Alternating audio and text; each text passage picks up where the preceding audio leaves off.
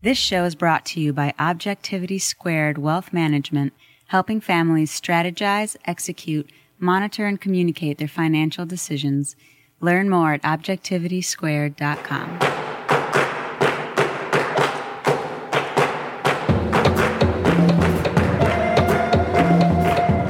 A Call to Adventure, hosted by Alexopoulos and John Duckworth. An exploratory conversation about facing the unknown.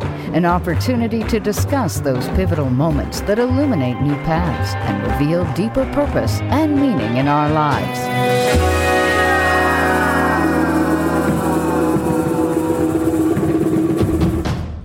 All right, well, here we are up in the cigar factory in Charleston, South Carolina, another episode of Call to Adventure, and this is John Duckworth, Alexopoulos. Super pumped for you all to hear our conversation with Ellie Richter. Just an amazing individual. She's got a great story, and the way she tells it is so perfect and insightful and enlightening that really excited to share it with you. So without much further ado, Alex, anything to contribute, or should we just roll the tape? Just a really compelling conversation. I think we both walked out of that conversation feeling exhausted in the absolute best ways. Yeah. Deeply impacting on the heart level, emotional level, head level. A lot to say, and the way she went about saying it was so concise and compelling. So without further ado, Ellie Richter. All right, well, here we are. Another episode. John Duckworth, Alexopoulos, here at the Cigar Factory for another Call to Adventure. And today we are fortunate to have Ellie Richter with us. Thanks for being here. Yeah, thanks for having me. I'm pumped. Yeah, right on. Well, not everybody, some people give us, one-word answers when we ask a bunch of questions, and you gave us 8 pages. So oops.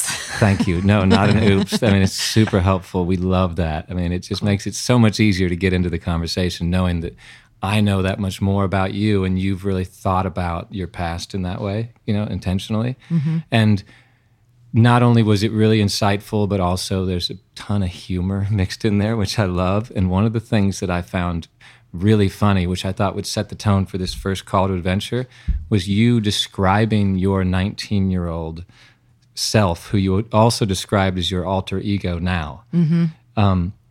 Can you share with our listeners what your 19-year-old alter ego looks like? Well, of course. First of all, I think it's funny, the perception that people have of you, now. And when people meet me now, they think I'm so calm and so positive. My 19-year-old self is everything opposite of that. So she was angry and bitchy and resentful and felt separate from the world and just, the typical... And what were you wearing? Oh, yeah. You're getting specific. So shaved head? Well, wait a minute. Oh, yeah.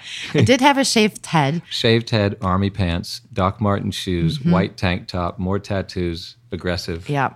Well, a lot of that is actually true how it was. The tattoo part, not. But not. Okay. That's more the alter ego part. My alter ego part has a lot more tattoos than I have now. Okay. But yeah, my 19-year-old self did have a shaved head. Okay. I did that.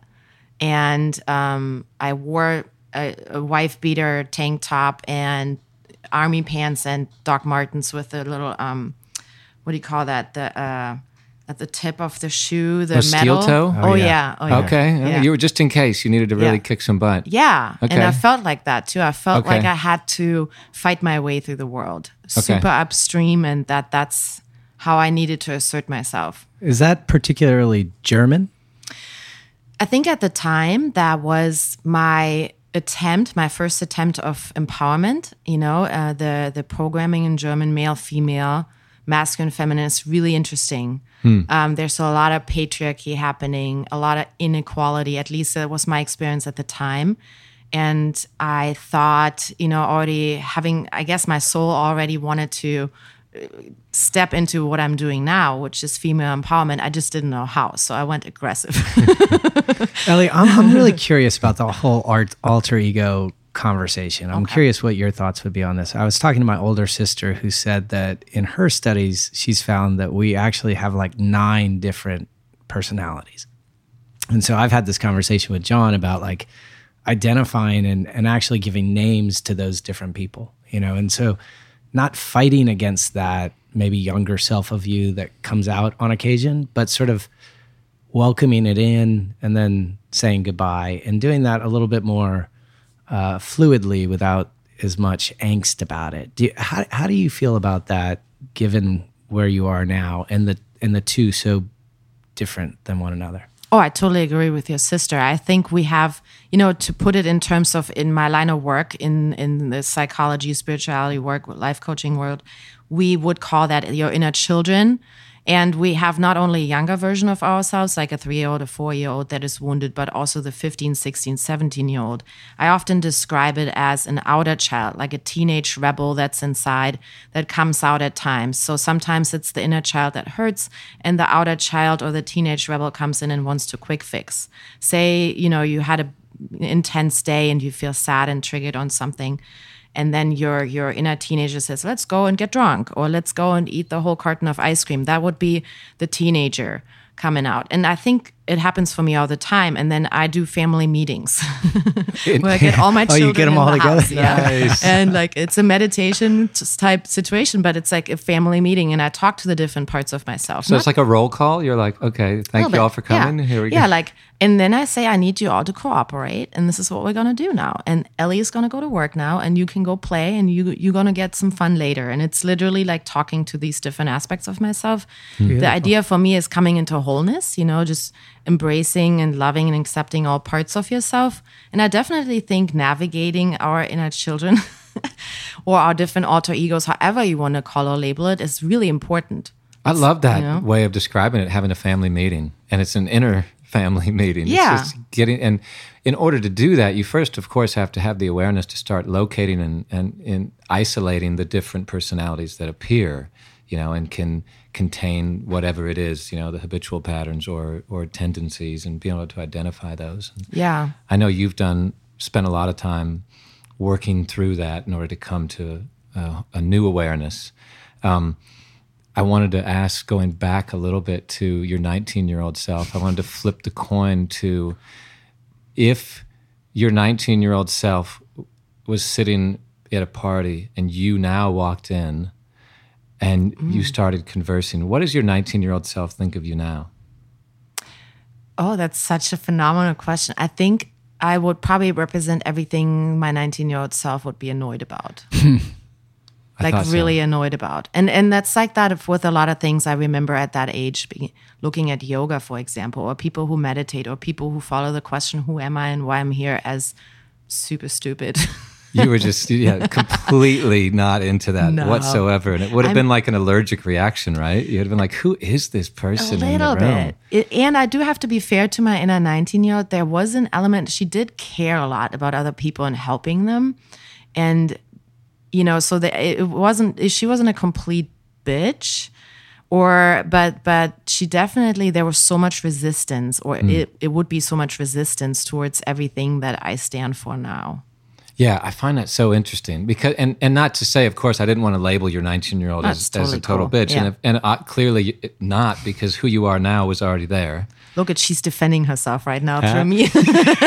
Well, I want to flip. You need to have a family meeting? Yeah. We can take a time out real quick. Let's take that one step further. Mm-hmm. What would your current self say if sitting there at a function, your 19-year-old self walked through the door? Oh, I would definitely want to talk to her and give her a hug and tell her that she's good enough and that she's capable and that she doesn't have to have an armor on and that she can just surrender. I mean, there would be so many. My mother instinct would kick in, and definitely. Yeah. I would definitely see just a girl in pain, So go back to Germany, set the stage for our first call to adventure. Where did you grow up in Germany? I grew up in a tiny little village. The next big known town would be Hanover. So they're 800 people village, surrounded by a lot of nature. We lived next to a farm, so there was lots of animals. You are woken up by a rooster and the birds. Birds are loud. So you wake up with the sun, you go to bed with the sun. It was a really liberated way of growing up because we could play out in the fields and go into the woods, and there was no fear. You know, like today, you wouldn't let your children go outside and play by themselves without supervision. We were constantly by ourselves in the fields and running around in animals and nature. That part was really epic. You go to school, you graduate college. A lot of maybe cultural impressions or pressure to go down certain paths. What did it look like for those of our listeners who might not have grown up in Germany? Germans value intellectual pursuit. So I think about this a lot. You know, what do Americans value? What do Germans value? You know, where do the outside pressures come from? Outside pressures in Germany definitely are not as much about looks. So my perception here is, like, now that I'm 40, almost 41, like I can notice my American programming being like, oh, maybe I should fill in the blank Botox. You know? Right. And then I'm like, what the fuck? Where's that thought coming from? Oh yeah, programming. That stuff is not so much in Germany. In Germany, it would be like, what are your intellectual pursuits? Do you have a doctor's degree? Are you an academic? You know, so I grew up with my parents very much telling me that I needed to get a certain degree. There's 3 types of high schools that are tailored to your grades. So at 5th grade, you start to get separated into these different high schools based on your intelligence, I guess, or your intellectual, or your grades, basically, not intelligence, grades. And so I was expected to go to the school of the highest grade, and then was expected to go to a university, and I was expected to study medicine. So that was my path. My dad would introduce me. This is my daughter, Elizabeth. She's going to become a doctor. Right. Is that right? Yeah. And she's going to marry a prince. And I shit you not. And stay at home.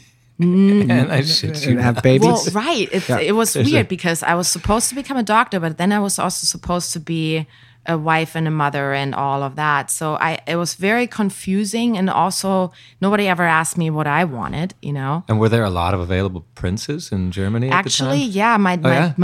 Yeah, okay.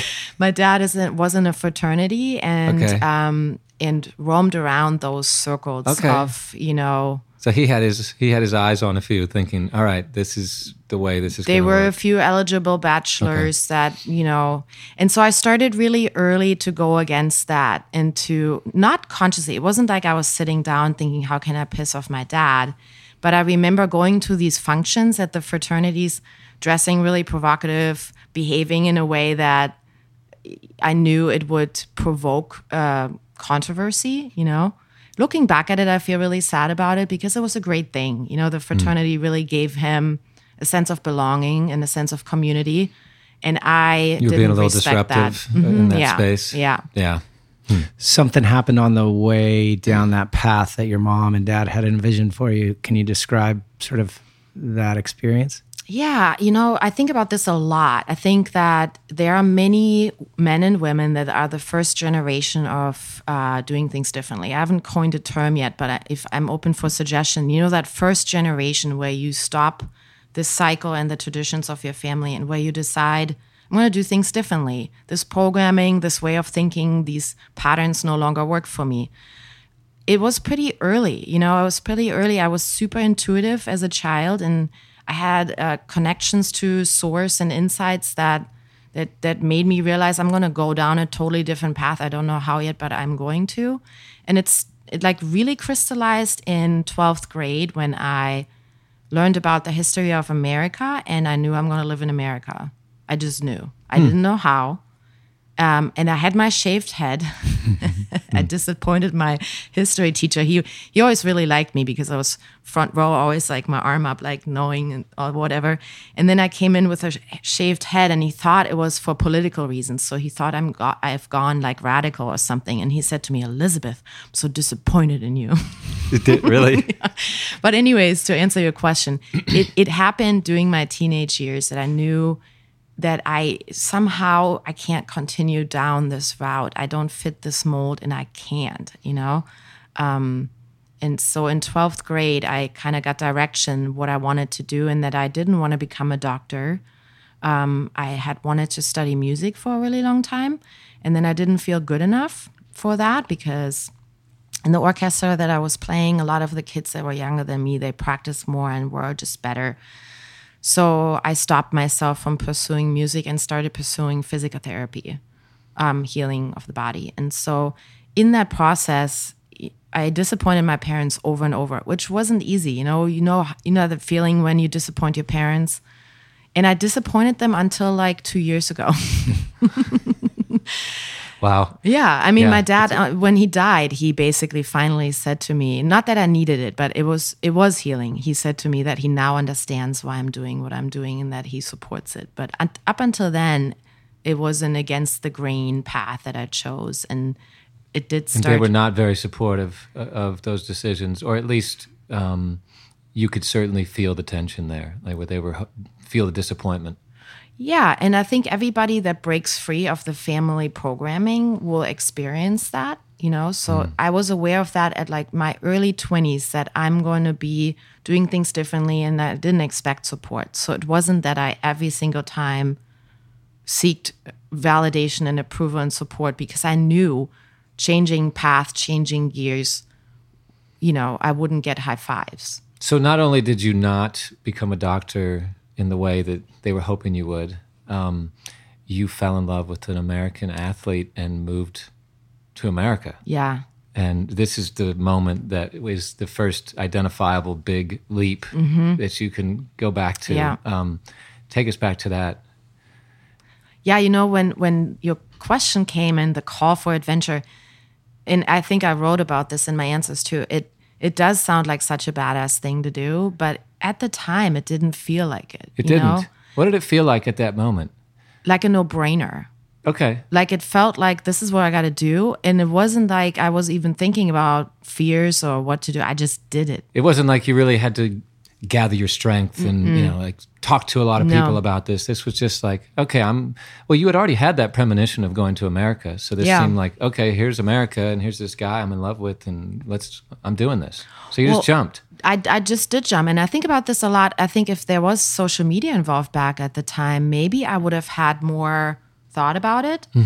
I think that social media changes the way that we pursue life and go after things, because there's all this noise from the outside, you know, and you share like, I'm thinking about this, and people are like, opinion, yes, no, maybe.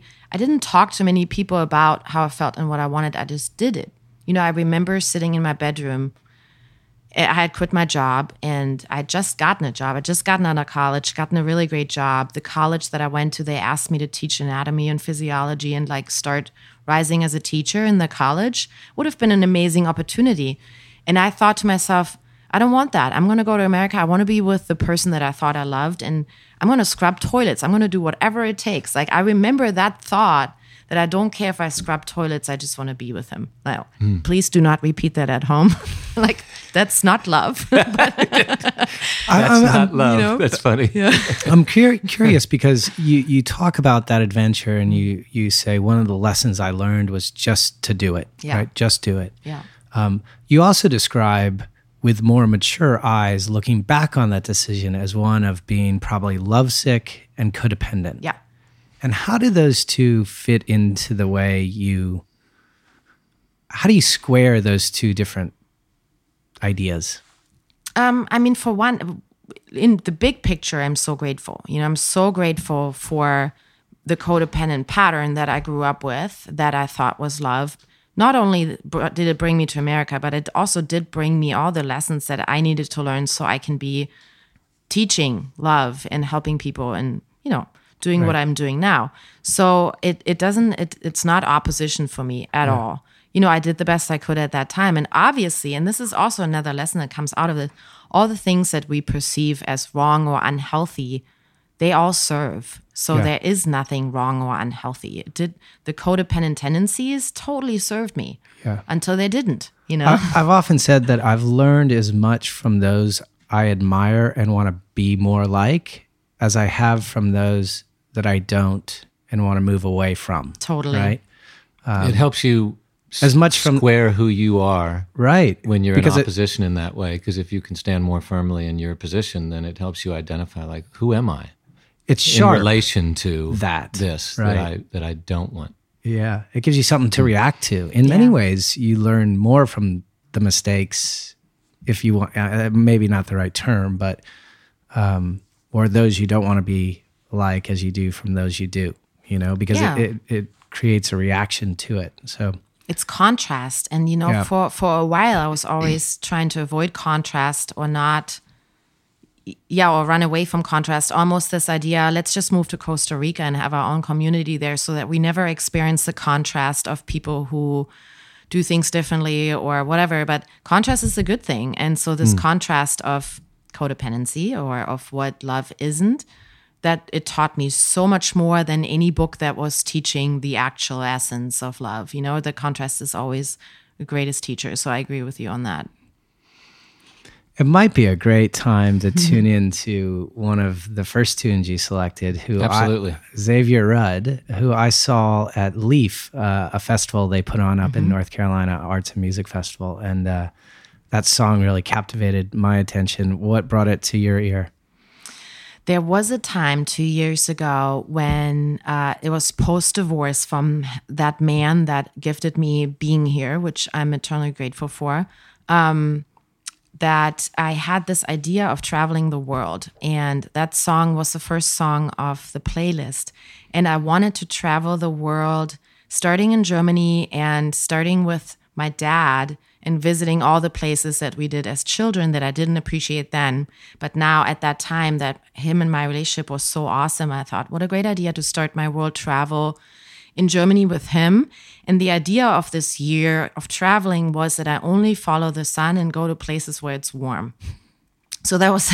That's the first song, Follow the Sun. Right. And so, you know, so that was how the song came about. And I don't think I had maybe one more song on that playlist, but then my dad died. So that travel actually didn't happen. What happened is instead of starting my year travel, I traveled to Germany for 3 months and I traveled with him and he traveled on.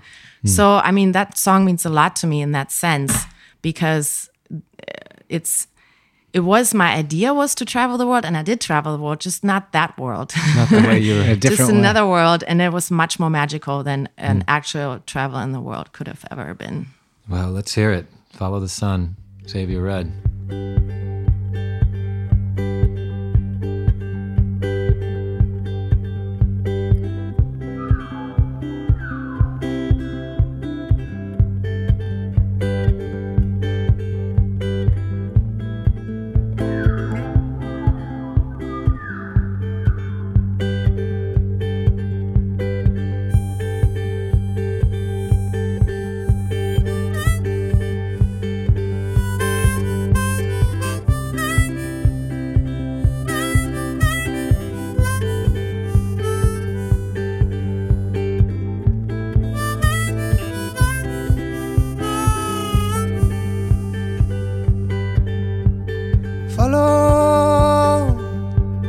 Follow the sun and which way the wind blows when this day is done. Breathe in the air, set your intentions, dream with care. Tomorrow's a new day for everyone, and a brand new moon and brand new sun.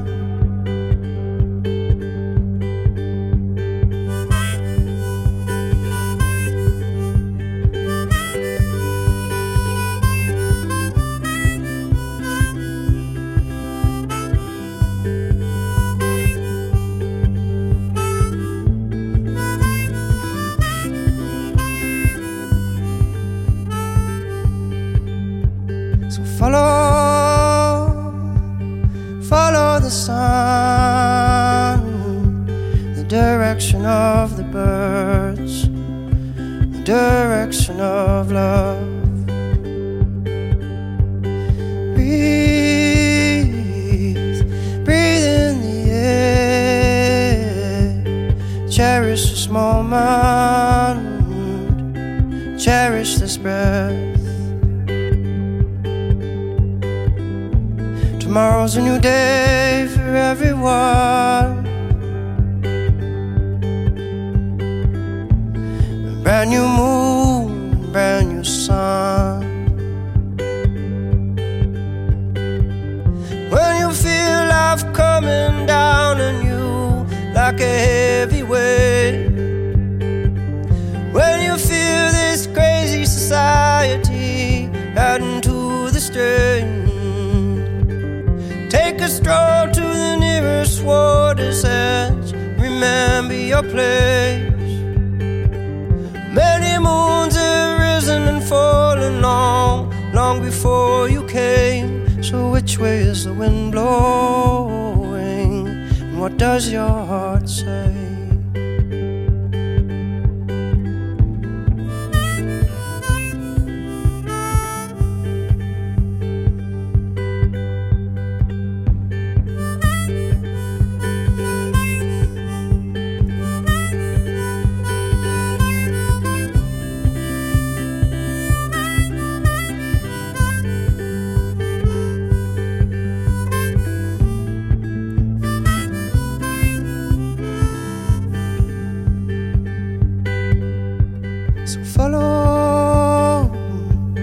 Follow the sun, and which way the wind blows when this day is done. I love that. What a beautiful song. Mm-hmm. Thanks for sharing. Yeah. And meaningful on so many levels. So many levels. Well, so you just do it. You jump. You're in America. You're married. And it gets difficult before it gets easier, right? Totally. Describe that entry, because I'm sure you came in wide-eyed and wow, this is incredible, a whole new place and a husband. And was there a point when it kind of crashed down on you and you were like, holy shit, what did I just do? Where am I? It didn't really happen until later. I think later. In okay. retrospect, now that I have some level of awareness or self-awareness, I'm actually amazed on how I navigated that. There wasn't social media at that time, so keeping in touch with family or friends was challenging. It was like, old school, like we can't imagine at this point. It was 2002. I was 23, turning 24.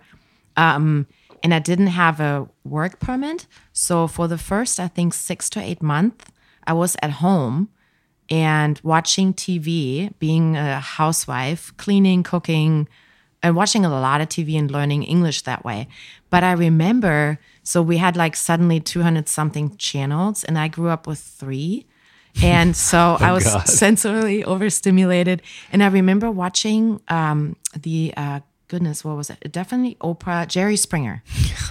Jerry Springer. And then I was thinking, what have I done? Where am I? Okay, that'll make anybody feel that way. There were a couple of religious shows too. Okay. They're the big churches with the preacher. And that's very foreign to a German, this kind of. And also there's this biological resistance towards these mass, things because obviously, for good reasons. So, but I did teach me English. So, and during that time, I kind of had a culture shock. So my nervous system was overwhelmed. So it was probably good that I didn't work for 6 to 8 months. But then I started working and my degree wasn't transferred. So, I had just graduated from college, but nothing that I had. It meant nothing here. It meant nothing. And that was challenging. My ego took a real blow and I was pissed. And I started working as a holistic personal trainer and nutrition coach. Mm-hmm. So that was kind of, that's a side aspect of physical therapy. So I was like, okay, why not? I supported myself through college in Germany teaching classes. So why not do that? So my first job in America was at a Gold's Gym. But again, I also had this mindset that I just want to be with him. I would scrub toilets. So I kind of got over that pretty quickly. And you weren't scrubbing toilets. This was still sort of in line with, your background and your interest. And I actually loved it. And I realized I'm really good at it. And a lot of the components of physical therapy, I was able to continue helping people in a way. Nowadays, a lot of personal training and physical therapy is blending together. And there's master degrees and doctorate degrees. Back then, there was sort of a new thing to combine the two. And people really appreciated it. And I loved it. I was good at it. Yeah. Yeah. I love the way you described that as, I made a note here as this was sort of your first steps into being an entrepreneur, working for yourself. This idea was a foreign concept to you, right? And the way you described that was driven by desire and dissatisfaction. And, it's so often those are the two things that come at the same time, It can be a little messy, but good motivation, right? And so that's how it entered. Yeah, I mean, I was definitely frustrated, think about it. I grew up with this programming that only people that have an academic degree and are either doctors or lawyers or pharmacists or along those lines are worth something. And so coming with a degree where I graduated as top of my class and coming and basically none of it mattered. So my ego took a blow. But then being over here and being around people who just did what they needed to do, and that programming isn't here, so it allowed me to be like, okay, screw it. I'm just going to do what I need to do. This, like, you got to do what you got to do. This American saying, it kind of kicked in and I did what I got to do. So, and I never thought like, oh, let me become an entrepreneur and work for myself. It just was that way. And it allowed me a freedom and that taste of freedom. I hadn't had that before. In the job that I worked right out of college, I worked 8 hours seeing 3 patients an hour with 20-minute lunch break. And by the end of the day, I couldn't remember what I did with the first patient. Oh, wow. Yeah. And it was, and I was burned out already. You talk the programming, which is how you describe it, which is so strong, because you come to Charleston and you say, still stuck on the thought that I needed to have an academic degree to be enough and to do something legitimate. I went back to school to study health education with a dabble in religious studies and psychology. So, I mean, really diving back into that path. Yeah. And you described that as really fun and totally unnecessary. Totally. Right? How do you help clients that you work with fight back the programming? Yeah, that's a good question. So first of all, you have to identify it as programming, right? You have to identify it. The challenging thing, and this is now science, and you probably are aware of this, but we think about 60 to 80,000 thoughts a day, and we're only aware of 5%. So the rest of the 95%, that's where our programming lives. So it's the stuff that drives us day to day without our conscious awareness. So the first challenge is to bring awareness to what drives you every day. What are the beliefs that are supporting you bumping up against certain blockages? So the first challenge is to identify what is the limiting belief. So I help my clients in the sense that I help them identify what are your beliefs around money? What are your beliefs around career? What are your beliefs around worth? What are your beliefs around what a success looks like? Identify success, identify well-being, identify what matters in life. Health is wealth, like your stuff. You've identified what matters to you, or core values, and in the identification of core values, we often also identify what are the limiting beliefs that have been running on habitual, like you call it, habitual programming, the habitual. So the programming. And they're often unseen. Right. The unconscious is the habitual unseen mind. And so digging around in there is really fun. Yeah. And it's really important, so, and we come up against. I like that you mentioned that. I mean, you said digging around in there's really fun. And I don't want to just breeze past that because a lot of people would say, that's really hard work.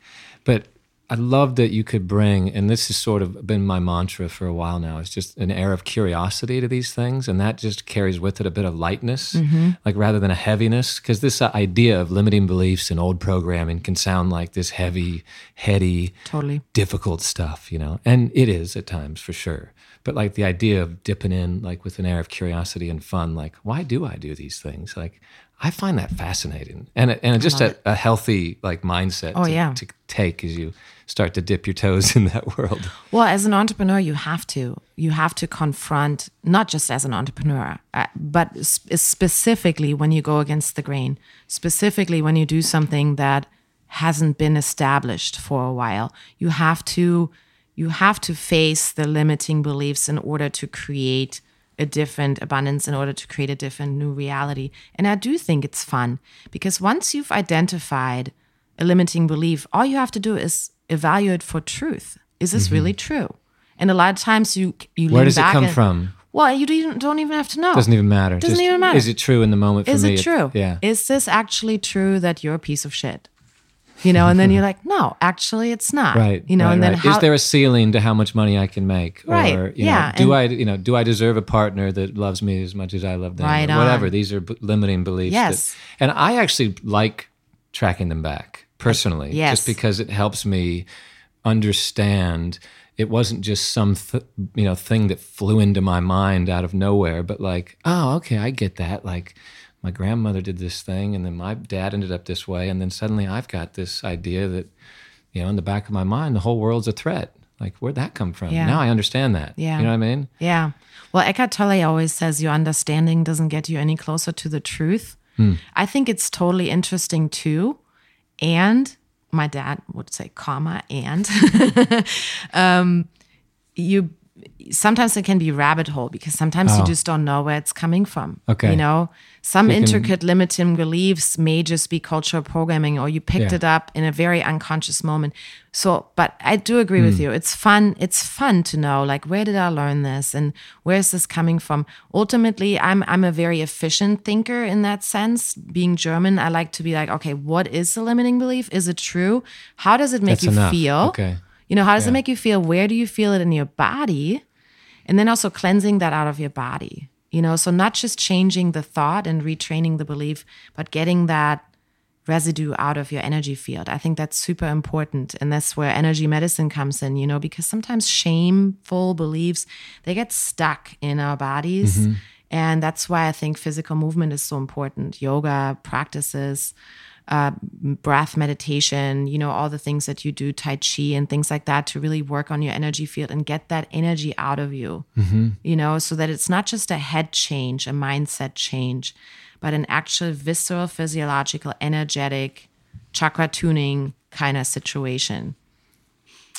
Absolutely. You found a spiritual mentor who I think you practiced with for 8 years? And you refer to a book called A Course in Miracles. Yes. And John, you did a little research on that book, and it's got an interesting beginning. Can you share with us sort of how that book came about and give us a little context?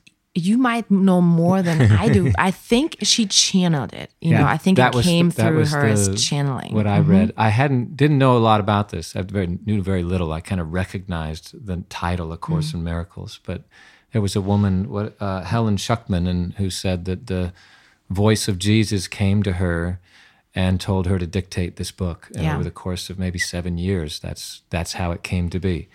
My first reaction when I hear that is like kind of allergic. Like, I grew up Catholic, and it just sounds crazy train and a little bit beyond. Like, that would be a barrier to entry for me if that was the primer. I'd be like, yeah, Nick's book.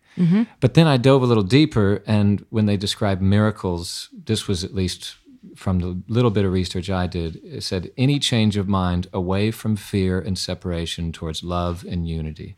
And I thought, oh, okay, I see why Ellie got into this. I mean, is that sum up some of the things that were inspiring you about this book, or can you share more about and my teacher introduced it as basically the course book, and he didn't introduce it like, hey, there was a woman and she heard the voice of Jesus. So I didn't learn about that until I read the introduction in the book, which I didn't read initially. The way that I read a book is like, give me the good part, and I often skip the introduction. That German efficiency. Or maybe some ignorance, you know? So, but I don't actually, and I totally agree with you. Had I known this from the start, had I been like, hell no, I'm not opening this book and I'm not interested in this. So probably good you didn't know, because it ended up being really informative and inspiring. To me, it's a course in forgiveness. And back then, you know, I still was in this 19-year-old alter ego, angry at the world, you know, angry that my degree wasn't transferred, angry at some other things. And at that time, I was maybe 24, 25. And I was really bumping up against all my undigested fields and my baggage from my teenage years, mostly around the relationship with my parents. You know, breaking out of the generations and generations of victimhood and disempowerment as a woman, I needed a change. I needed forgiveness for myself, for my parents, for the path, for being here. And the Course in Miracles is a course in forgiveness. Were you looking for a mentor, or did somebody just appear? Like, was it something you were consciously seeking, or was this something where it occurred to you, oh, this person is a mentor now? Because it's different. Like Alex and I were talking about this before. Like, I've had people who have been really impactful. And I might lose, the term mentor might come in, but oftentimes it's more like, that was a really important person in my life. I didn't spend 8 years with them in a real thoughtful relationship, for instance. So when I hear that term, I'm always curious, like, how does that come about? Because we do hear this a lot, where somebody will have a powerful moment and they refer to this other individual as a mentor. Like, this really happened. And maybe, I think Brendan James talked about that in the last. So did Robert Lang. Robert Lang did as well. Right. So I was just curious, in looking back, is that something that happened to you, or something you were really seeking intentionally? I think I seeked unintentionally. Like, okay. I think my unconscious mind. There was definitely a seeking, because I was young and in a foreign country, and there wasn't an older person leading me. And I think at that age, I do a lot of mentorship now for younger women at college age. I think we seek, and it's a good thing. There used to be red tents where women would gather and do this, and generations would pass on wisdom and knowledge to the younger ones. We don't have that anymore. So I was definitely seeking, and I was seeking a father figure. And my mentor became sort of a projection of what I needed in a father until I took back that projection and learned to love myself unconditionally. It took 8 years or longer. So it was super powerful to work with him and to have somebody love me exactly for who I am and offer me that kind of love that I didn't think that I didn't experience. And this, I have to tread lightly, I don't want to talk about my parents in a way that they didn't love me unconditionally. They did the best they could. My experience and perception of my childhood was of such that there were limitations and conditions on the love and acceptance that I received. So that's really, it's an interesting way to frame it. I like that, because, the first thing you said was they loved you unconditionally. And then the framework was, what you felt was there were conditions placed on the love. So it's a very different thing from saying that's what they did. The first thing was they loved me unconditionally. And there's a Jack Canfield quote that I love and I go back to all the time. He says, think about it. Like, what parent lies in bed with their spouse and brainstorms, how can we screw up our kids today? Exactly. And they're always doing the best they can given the circumstances that they're in, and the information and the tools available. Yeah. Well, the two of you are parents. I'm not. So it took me I really had to learn. Somebody had to teach me this, that parents always do the best they can. I think that when you become a parent at some point, that's for most people a pivotal point where they realize, oh, wow, my parents really did do the best they could. I seeked that out because I really needed healing in that department. And the Course in Miracles does teach you nothing is what it seems, and nothing is personal, and all these really powerful life lessons that you can really spend a lifetime learning and embodying and practicing. And it teaches you that through daily lessons. It's a really great course. It was very impactful. So you start down this path of like what you now refer to as a holistic life coach, right? Time is early 2000s. What time would that be? It's sort of the dawn. Social media is not. I don't even know when that arrived. Somewhere around that time, yeah. Right. So you have you've broken down some of the programming. You're comfortable that this is a direction you want to go in. There are no rules yet. There are no schools. It's sort of infinite. Talk to us about that and how you bonded to sort of create, because you worked with some really talented women together down that path. Yeah. Accurate? Yeah, I was fortunate that I had friends who really were supportive of me and clients who were supportive of me. But back then I was I didn't think I could ever make a living out of it. I remember sitting at the gym where you and I met at the floor and having clients or people that just talked to me and they were going through things. And I was like, you know what, let's just sit down in the yoga studio and talk. I remember that. I'd come in. She was, by the way, a fantastic physical trainer. And I'd come in and I was just, mentally exhausted or physically exhausted. And I'm getting ready to get pounded by a German trainer who's going to tell me I got to do all this weight training. And she'd be like, you don't look really great. Let's just go in the other room and have a chat. And I remember coming out of those and being like, wow, she's as impactful up here in the mind as she is on my body, so thanks, dude. Yeah, really. Yeah, those were the baby bunny stages. Yeah. And back then I didn't think I could make a career out of it, or that I would be worthy or enough, or that people would even like it. I didn't think in terms of an energetic financial return. It was really just my soul wanting, I was following the call constantly. I sometimes miss that time because as soon as you get into the business aspect of things, it gets a little muddier, and I have to continuously every single day be like, I'm just following the call. I'm just following the call. And that's what I feel called to do. I've been like that since I'm this little, that I have an empathetic and intuitive sense of what's going on with people, and that I just want to hear about what's going on and hold space about the stuff, like real, like below the surface stuff. So it started in 2003, 2004, with yoga training. I got really into yoga and I started to have visions of what my life could look like and what I could be doing with it. And I just kept following the call. And it was just like moving to America. I didn't think much about it or talk much about it. I just did it. Can you, when you say following the call, I mean, it's easy to breeze past that as something everybody has. And it is, but most people aren't as in tune. And I say this widely generally, but aren't as in tune with their intuitive voice. And I think you've brought it up a few times. And as a holistic life coach, I'm sure you're asking your clients to listen deeply to that inner voice. And as we talked about at the front end of the conversation, you got a lot of voices. We all do, right? So how do you personally, or maybe guide other people to recognize that call that you were fortunate enough to be able to just hear very clearly? Well, it wasn't as clearly. I have to say that, okay.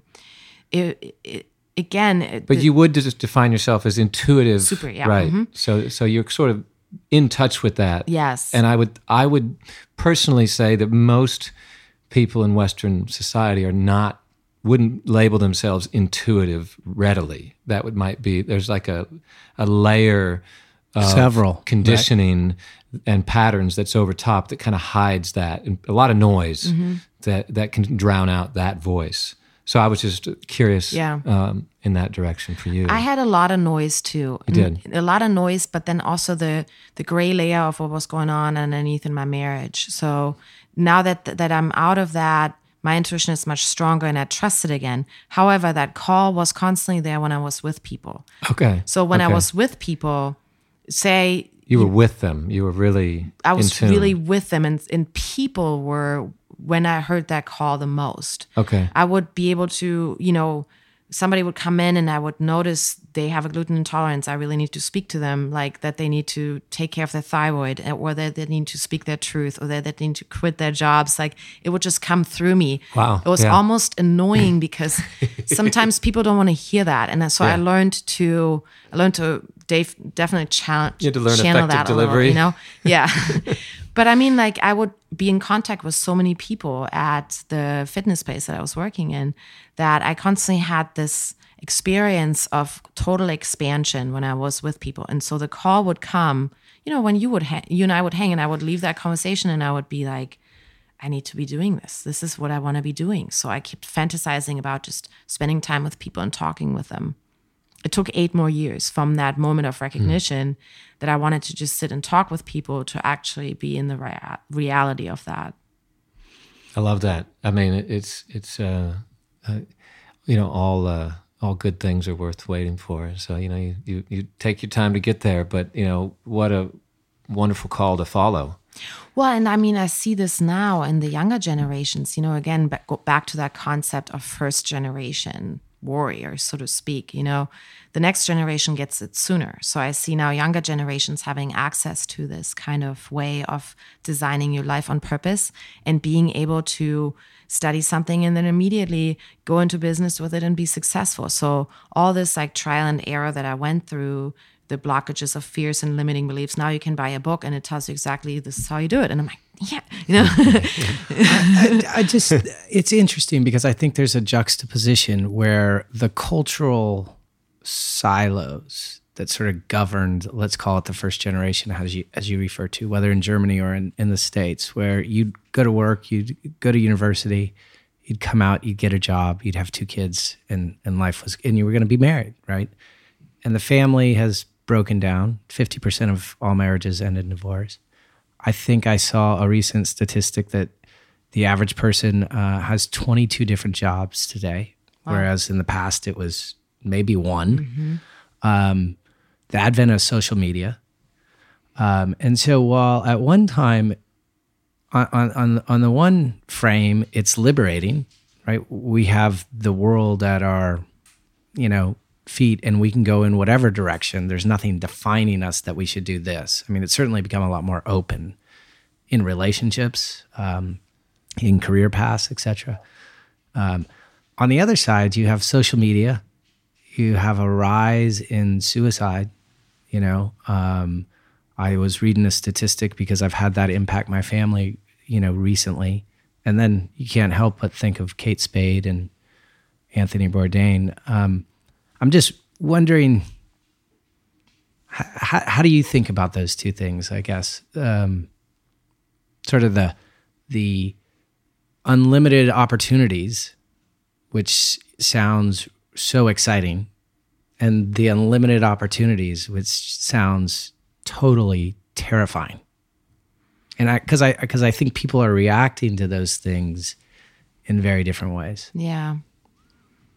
I definitely, I always have 2 perspectives. One is the human perspective and the other one is the spiritual perspective. And living in this duality is our reality. I think we live in that duality of spiritual beings having a human experience. So as a human, from a human perspective, it's scary as fuck.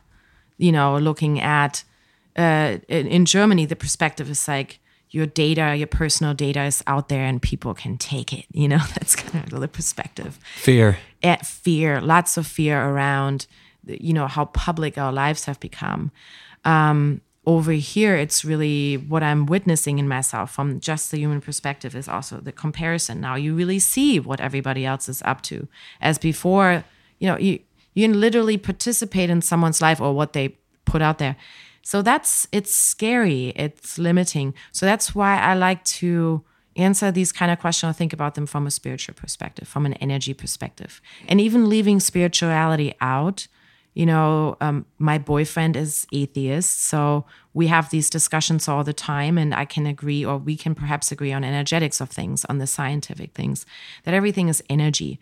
So from that, I go back to that, and that gets me back excited, and that gets me back trusting that everything is energy, and that we do stand in the field of infinite potentiality, and that everything is a projection of our minds. Quantum physics, when you go into that, I can feel safe in that paradigm, looking at what's happening currently with our world.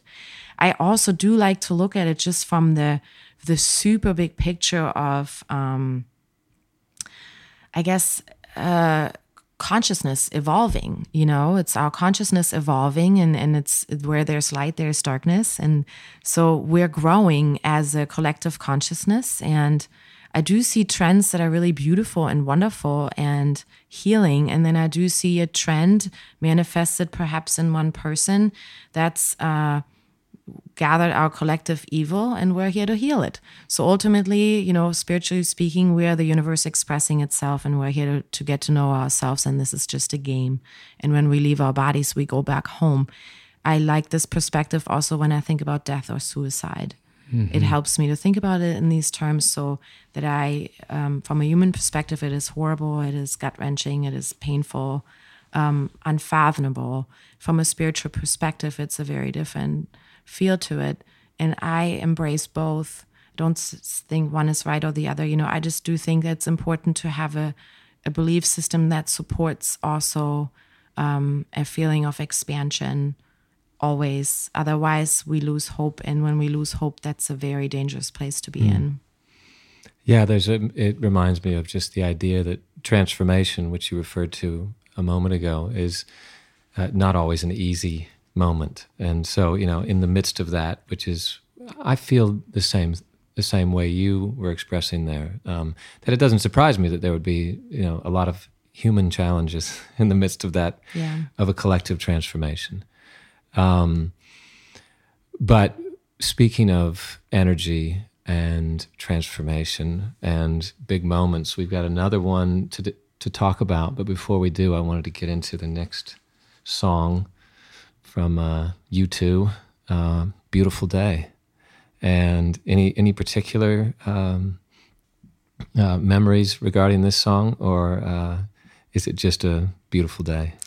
I mean, I was just talking about that with my boyfriend last night about what is our favorite medium of art, knowing that I'm going to spend time with you guys, and we both love art so much, but music is our favorite medium. And this song, I mean, it's so self-explanatory, just gets you into the greatest mood.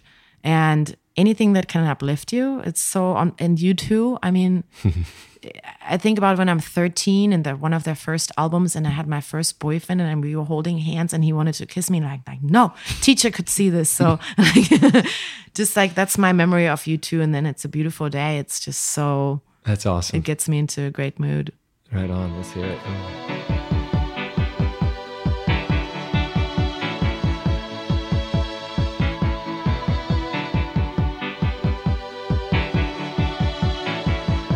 Heart is a balloon, shoots up through the stony ground.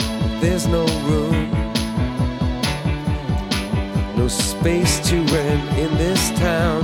You're out of luck, and the reason that you had to care, the traffic is stuck, and you're not moving anywhere. You thought you found a friend to take you out of this place, someone you can lend a hand in return for grace. It's a beautiful day. Sky falls, you feel like it's a beautiful day. Don't let it get away on the road.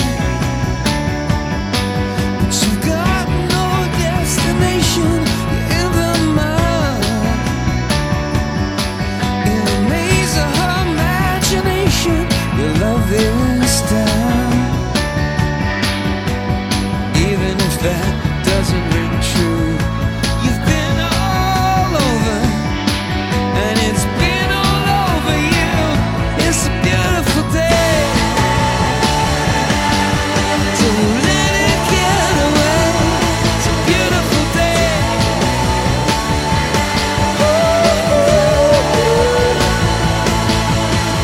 Touch me, take me to that other place. Teach me,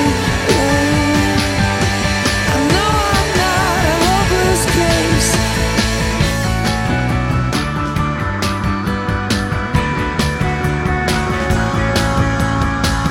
See the world in green and blue. See China right in front of you. See the canyons broken by cloud. See the tuna fleets clearing the sea out. See the bedroom fires at night. See the oil fields at first light. And see the bird with a leaf in her mouth. After the flood, all the colors came out.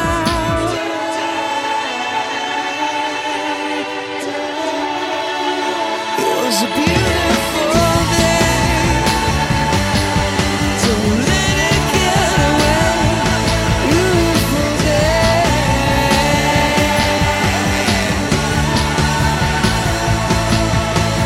Touch me,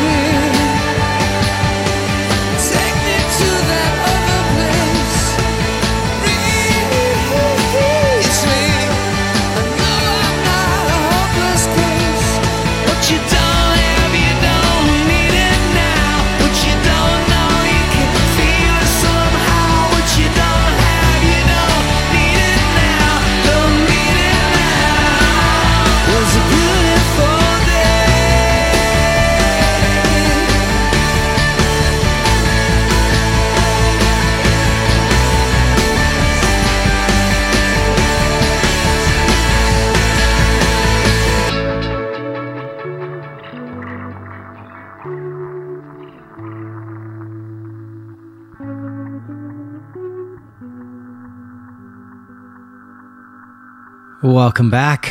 We're here with Ellie Richter, Call to Adventure, co-hosted by John Duckworth and Alex Opolis. Appreciative that you found your calling and are a life coach, because the way you can capture words and talk about complex topics is quite compelling. So thank you for sharing your story for us and for others. So we're going to go into your third call to adventure, which you describe more as a time period than a particular path. Set the stage for what's going on in this third call to adventure.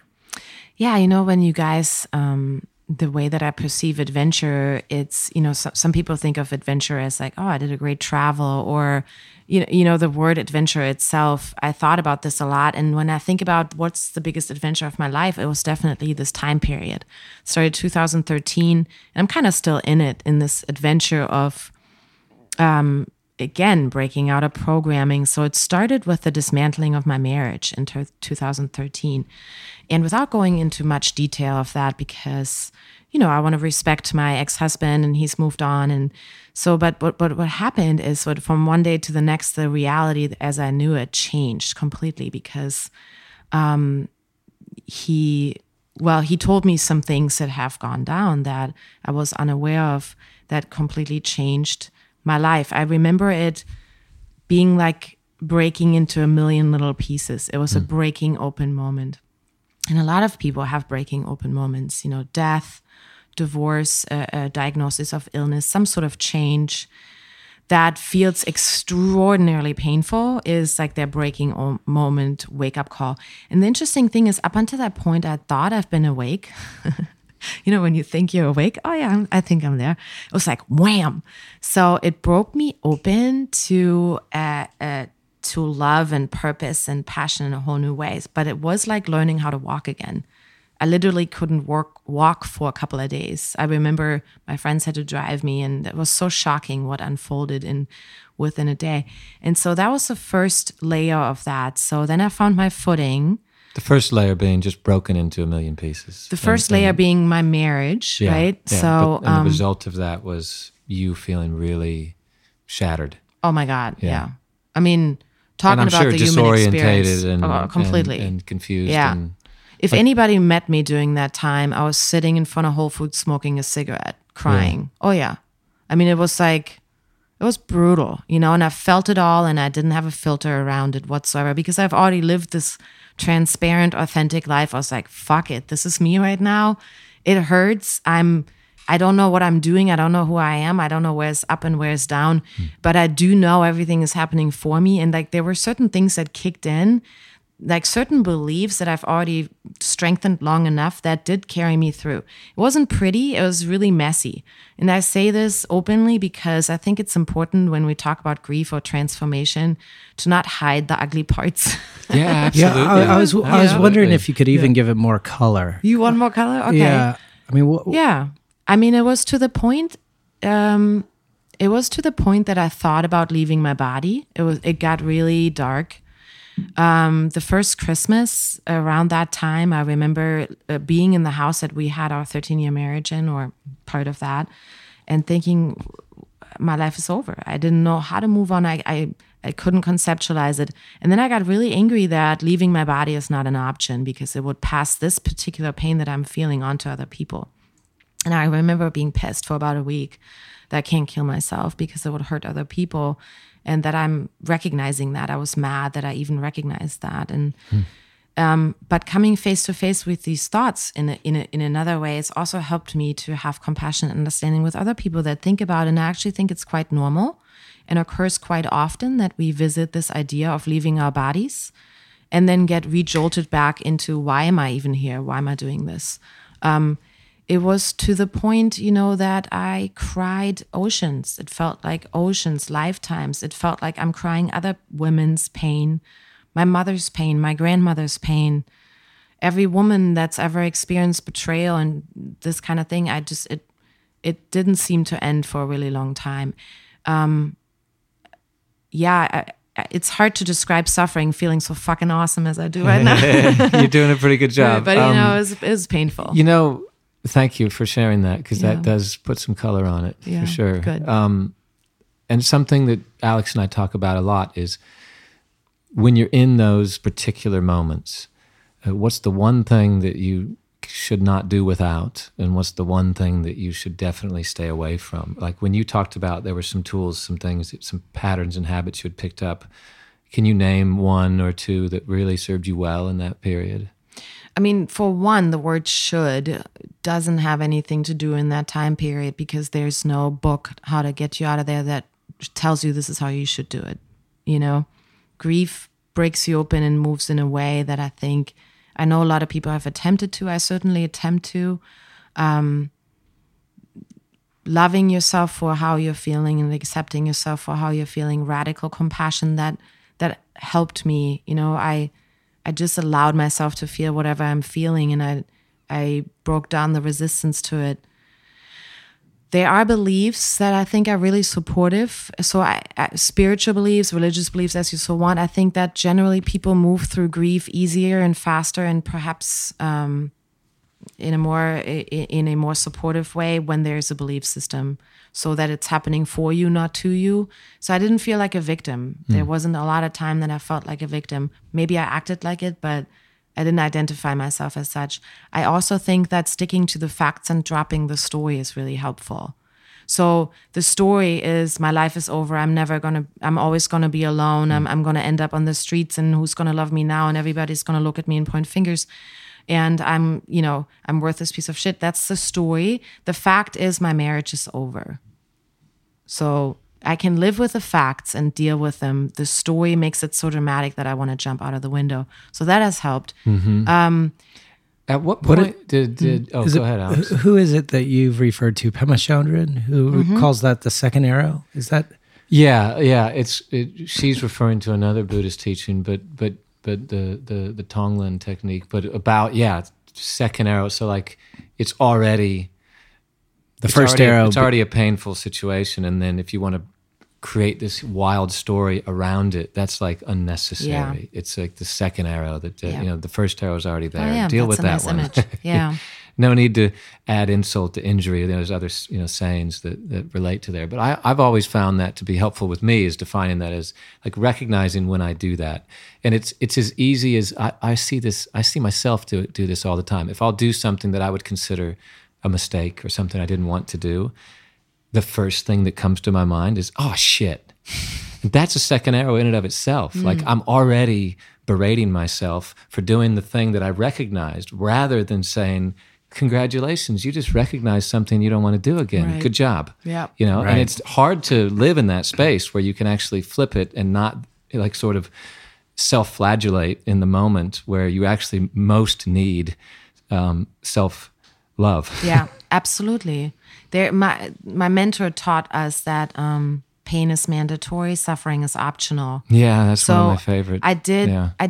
I'm really proud of that I ended my suffering, or that I didn't cause myself more suffering than I needed to. It was definitely painful enough. Right. So, well, at some point though, obviously, as you're as happy as you are right now, you start to come out of this pain, and there's a moment where infinite possibility, the idea of infinite possibility, starts to present itself to you. Was that a slow sort of a appearance, or was that a moment where you realized, okay, wow, I'm actually in a brand new place, and as I rebuild, as I come from the ground back up and put the pieces back together, I can decide which pieces to leave behind and put new ones on? Or how did that present itself to you? It was sort of gradual, because with the shattering of my marriage, I also threw out everything else. I remember looking at some stuff I had written publicly or posted and being grossed out and being, the whole spiritual, blah. I was just like kind of resenting everything, and it started over. But I do remember a pivotal point when I lived on Sullivan's Island on the beach with girlfriends, and magic was flowing, and every day was auspicious, and I was in love. And I remember thinking, I'm there. I think I'm there. sure enough, a week later, the next layer of the adventure happened and my dad died, And so it was layered. And during that time, then we discovered that the beach house had black mold, and that I'm severely allergic, and that all my hormones are messed up, which I'm still recovering from. So I started rapidly aging. My hair went gray. I had like the weirdest health things happening.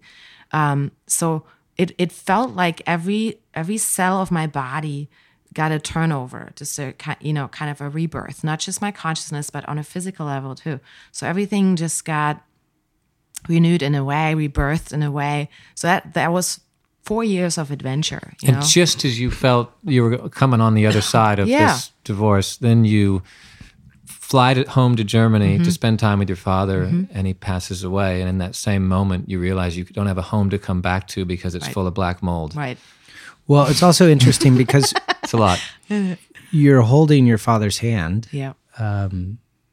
And you're with him during his last breath, and you go into a state of like a 17, 18-hour meditation. Yeah. And come to realize that sort of while he's gone on and gone to the spiritual place, you're holding on to him in the human place. Yeah. Talk to us a little bit about that, because that sounds like one of those life experiences that you that is with you forever. Well, to preface this, in my 20s, when you and I met, I had studied all this stuff and I was deep diving into the spiritual world. And then when everything went down with my marriage and my dad, that was sort of the test. It was a test for all these teachings. It's one thing to sit in a comfortable office and to talk about these things, and to sit in your nice house and to talk about, we're not really our stuff. We're not really our bodies. But it's another to experience it. So in a way, this adventure of these 4 years was experiencing all the things that I had chosen to believe in the last 10 years, to not a test necessarily, but to really actually experience the teachings. So one of the teachings is that we're not our bodies, that nothing is permanent. And so I had the great fortune and the choice. It was also a choice because I knew what I would do when I got the call that thought about it. So I got there and my dad was in his body for 30 days. So I had the opportunity to talk to him every day and to ask him questions that I think anybody wants to ask their parents. I remember asking him, what are you going to come back as? And he said this particular bird. Unfortunately, I don't know the English vocabulary for this bird, but he said, I would come back at this particular bird, and I see this bird all the time, and I feel his presence all the time. And I was able to ask him what he's afraid of, how he thinks this is going to go down. And I remember we had this conversation, like I said, how do you think this is going to work? And he asked me, he was like, what do you think is going to happen? Because he was initially so scared and so in despair. And I have photos of him. His face is so tense, so exhausted. When he first got the diagnosis of end-stage 4 cancer, he was crying, he was apologizing, he was feeling like he had no legacy. And I witnessed this, and I was in this altered state, like completely altered state, from the shock, but also from this understanding, like, this is what I knew would happen and I'm prepared. So I whispered in his ears, like, Dad, you are not going to get well in this body, but you are eternal. And I remember it just like something woke up in him and his face relaxed. And we had this month together where I can't describe it anything other than that my very own father, who I always had a relationship with that was somewhat challenging, was an enlightened man. And I was sitting by the feet of an enlightened man, learning things about love and about forgiveness and about gratitude. And he spoke about gratitude every day. And the simplest things, I would bring him a green juice and he would explode of gratitude. He would smoke a cigar and would be like, this is the most delicious thing, gratitude. And then eventually he'd be like, so when do you think it's time? And how do you think this is going to go down? And we talked about, and he said he imagines an angel coming and grabbing his hand. And once it started, the process, it's hard to watch the physical shell going into this breath that I think is called, it has a certain name where the breath is really loud and it rattles. And that was going on for 17 hours. And he was convulsing the whole thing in a lazy boy in this hospice, and I was sitting by his side. My family couldn't really bear the sight, so they kind of came in and out. And during this time, I kept telling him, I'm like, dude, you can leave now. Like, we're all here. We love you. Everything's good. You can leave. And then after by midnight, I was thinking, okay, now I'm getting really tired. Like, why aren't you leaving? And then I felt his hand in mine and I was like, oh, biggest teaching of all. Like, you are the one holding on. I was, and this is the story of my life. I made myself responsible for him having a good exit. I thought that I'm responsible for helping him. Holding space is something so different, right? Holding space is realizing that I'm not in charge of your emotions and I can't do this for you, and I'm a professional holding spacer, like space holder. And I was freaking rescuing him. I was thinking like, oh, I have to hold his hand and I have to make sure that he's okay. No, I didn't. He made sure I'm okay. He held on so that I could be okay.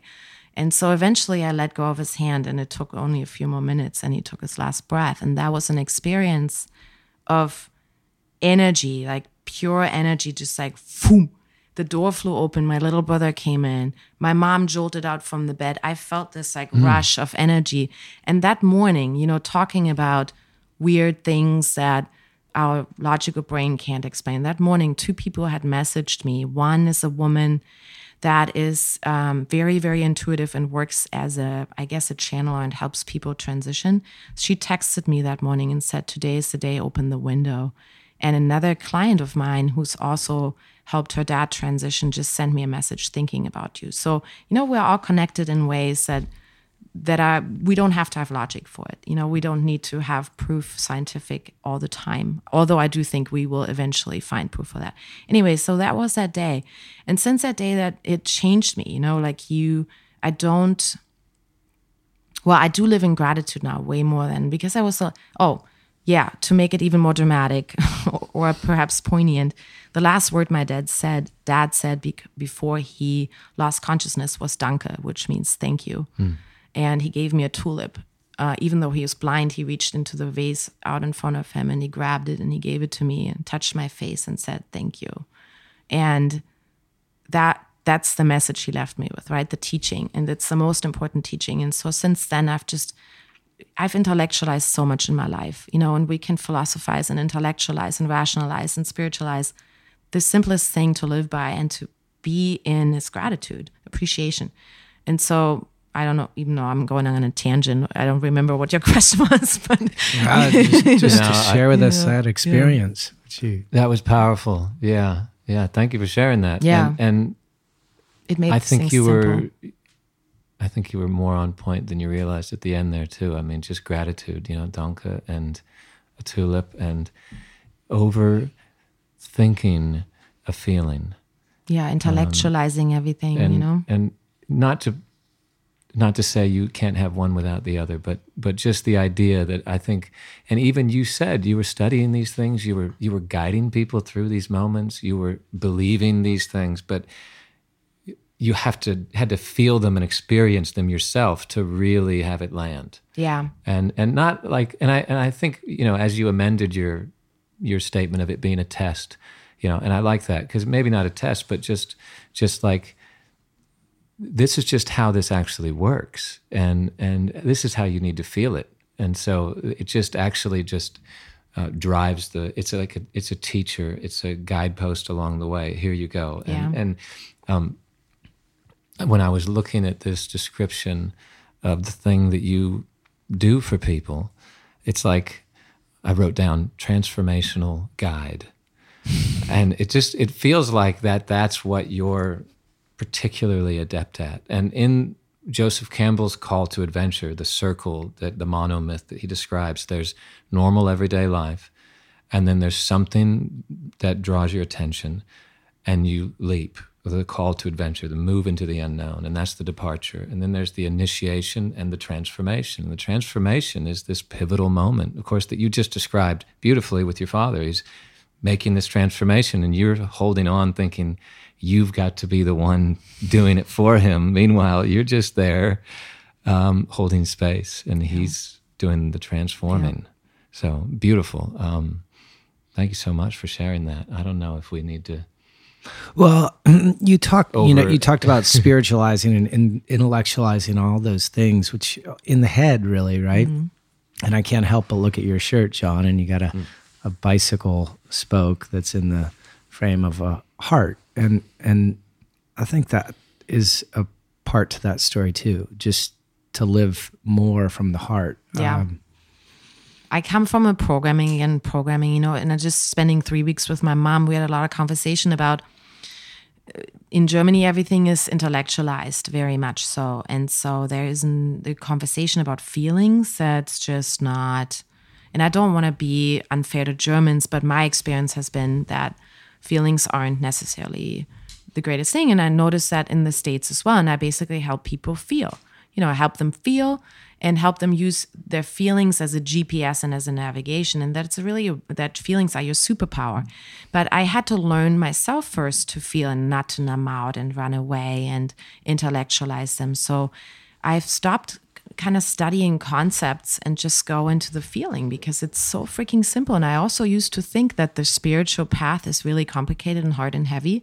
And that's probably why my spiritual path was really complicated, hard and heavy, until it isn't anymore. And now it was matching your belief system. It was matching my belief system. So my belief system playing out, because that's what I thought it needed to look like. I don't think that anymore. You attract what you think the world is. Exactly. Yeah. And I do think simple, the truth is always simple and expanding, and especially simple. And when I used to hear simple things like have a daily gratitude practice, I dismissed that as too simple. I used to think that's just too simple. You might have to work for it, and that's too simple. Okay. Yeah, I carry some of that for sure. There's like a blue-collar work ethic too. Mm-hmm. That was passed on to me from generations, actually, that has led me in the past to believe that, things shouldn't come easy. Mm-mm. There's a certain, I think you mentioned that when you were younger, there's a certain like hard scrabbleness to like getting it. Yeah. And that's part and parcel of the process. Yeah. Or that people who have it easy are just lucky, or that they might even be dumb. I also have that kind of intellectual judgment there. So it's interesting how my programming created these years of struggle, and I take full ownership of that. That's my creation. They're my co-creation. So I'm really glad it's behind me. I wouldn't want to do it again. And I just say that from a human perspective, to be fully transparent. Like, fuck that shit. And I'm so glad, I'm so glad that it all went down like that. Because you're really happy who you are now. I am really loving, success to me is, and this isn't my definition, this is Gay Hendricks. Success to me is loving where you are and being excited about where you're going. And as in the loving where you are, it's also loving who you are, just content, So lots of people think contentment you can't be content and also have goals. I think that success is really contentment and total excitement about the direction. So I have a shit ton of goals and things I want to grow into, and I'm excited about, and that pull me forward and outward and make me want to upgrade my habits and my thinking. And I'm also really content where I am for the most part. It reminds me of my favorite Shunryu Suzuki quote when he talks about you're perfect exactly the way you are, and there's room for improvement. Yeah, I love that. The duality, right? It doesn't have to be. Yeah. And I'm always reframing. I think words carry so much weight, and I'll hear this all the time when people are in a hard place, and they say, "I'll be okay. I'll be okay." And I'm always trying to reframe, like, no, you're actually okay right now, and it's just one word. Yeah. But it makes a big difference. And it's what you talked about just now. It's just like loving where you are right now, being content. And you can be content and be struggling. Definitely. And be in a hard time. Yep. But just be content with the fact that you're not sort of struggling against, what I refer to a lot as moving in harmony with what is. Mm-hmm. The downstream flow. Yeah, which can sound counterintuitive because so often I find myself thinking that I'm actually going against the grain. Gotcha. Yeah, I do too. But I'm. Yeah. Go ahead. Well, no, just one of your quotes that I found compelling. Nothing you want is upstream by Hicks. Mm-hmm. Speaking to that point, Speaking of not going upstream, I think John and I, when we were preparing for this conversation, were looking at your auspicious approach to a day. Is that how you describe it? Auspicious. Yeah, I love that term. Can you walk us through that day? Because it sounds quite luxurious. Well, And is it for real? It is for real. Okay. So in order to hold space for other people, I learned pretty quickly as a physical therapist already, way back when I was 19, 20 years old, that you have to fill up your cup, So most of my time is spent self-caring. And I know I'm patient number one, client number one. And unless I'm full and in a space of alignment, I can't do what I'm doing. So I wake up typically an hour and a half before I have to do anything, whether that's a chosen workout or meeting or whatever, or a client call, so that I have enough time to raise my vibrations. My natural set point when I don't take care of myself is rather, so I think it's spending time with my mother. There was a lot of just low vibes in the generations of the women in my life. I listened to her talk about my grandmother. It was hard times. My mother had hard times. So that kind of energy is in me, So if I don't start my day with a morning ritual, I can feel that throughout the day, that I lose the positive vibes, if you so want. So I wake up and I scrub my body with a dry brush. You want the whole thing, right? Yeah. Okay. So I take a sea sponge, I scrub my body. That really invigorates your lymphatic system. It's super good for grounding you. And that takes about a minute and wakes me up. And then I massage my body with oil. That's a ritual from Ayurveda, which I'm trained in, that really helps you to have a loving, healing, healthy relationship with your body. And I used to not. So it's part of making peace with my body every single morning, I love you body, thank you, thank you, thank you. So it's a ritual. While I'm doing that, I like to listen to Louise Hay, who is the mother of positive thinking and of the power of thought. And she has a few free recordings on YouTube that you can tune into, and it just feeds your brain right away. How do you spell her last name? Hay. Louise Hay. Louise Okay. Hay. The bomb. She recently passed away, and her work will live forever. She's incredible. So she has just power thoughts that you can listen to, and they affect your unconscious mind. The 95% we were talking about earlier. So it isn't something you're learning consciously. You don't have to intentionally listen to it. You play it in the background, and just like you would suddenly know a song that you played in the background, that's how you suddenly know these beliefs and the thoughts that she talks about. So I basically brainwash myself in the morning with positive thoughts. So that's about minute 3. Well, the rest of the day we're being brainwashed by modern advertising, so it's good to brainwash in the other direction a little bit. Yeah, right? It's just conscious living where you choose what you're going to get brainwashed into. So we're at minute 3 of the day, unless I snooze. And then I drink some lemon water and I make coffee while I do that. But then I sit down in my bed, so I'm nicely oiled. And so that feeling it's kind of like a post-massage feeling, like that dry brushing, oiling.